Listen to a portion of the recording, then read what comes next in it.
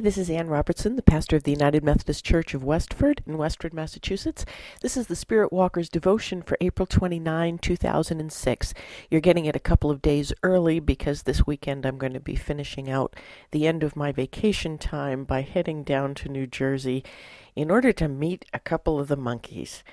No, not the chimps and the rhesus monkeys and all those guys, but the Mickey Dolans and Peter Tork and maybe Davy Jones if he shows up.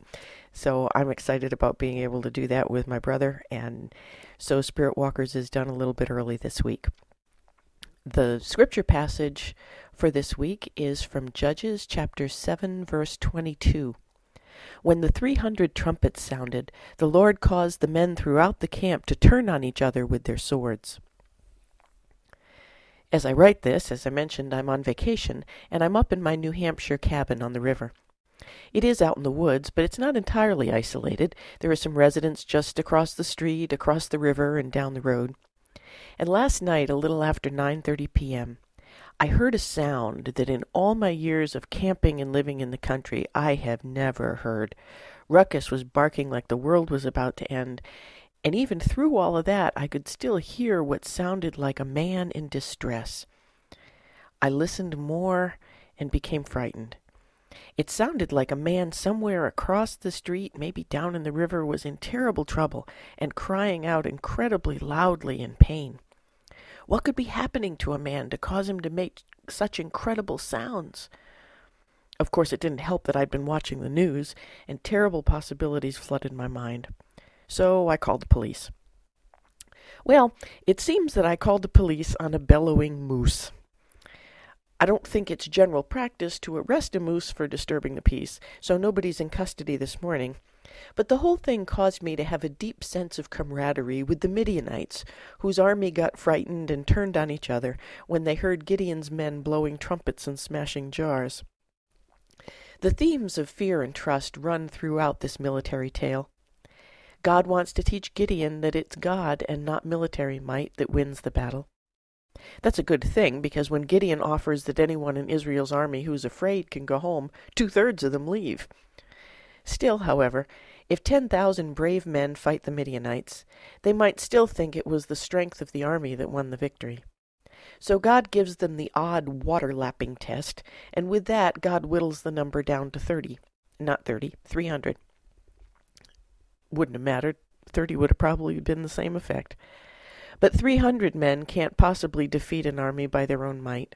And in the end, the battle is won just by causing enough strange noises in the dark to frighten the other army into self-destruction. The men of Israel are only used for the cleanup operation. Yes, it's one of those bloody, heads-on-a-platter Old Testament stories. But then it was written in a bloody, heads-on-a-platter type of age. The war tactics are not the message. The message is to trust God to keep promises.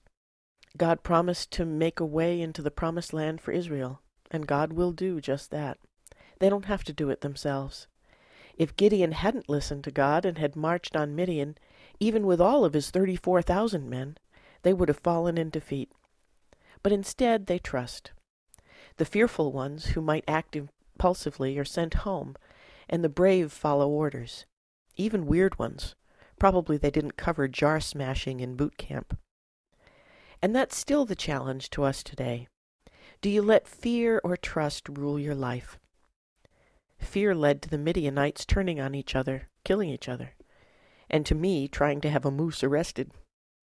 Trusting in God gave Gideon the victory. Let us pray. Life often scares the pants off us, God. The enemies seem numerous and threatening. Help us to put our trust in you. Amen. Thanks for subscribing to Spirit Walkers. I'm on vacation and I don't have my usual end tag to just handily stick on the end of the podcast, but I'm grateful that you're there. Come and visit me on the web at www.annrobertson.com. My sermons are podcast also. You can get past sermons. The next couple of weeks there aren't going to be any because I'm on vacation. But I hope to see you online and to hear from you. If you're in the area and would like to stop by church, our church services are every Sunday morning at 9:30 a.m. with Sunday school at 10 Church Street in Westford, Massachusetts. See you there.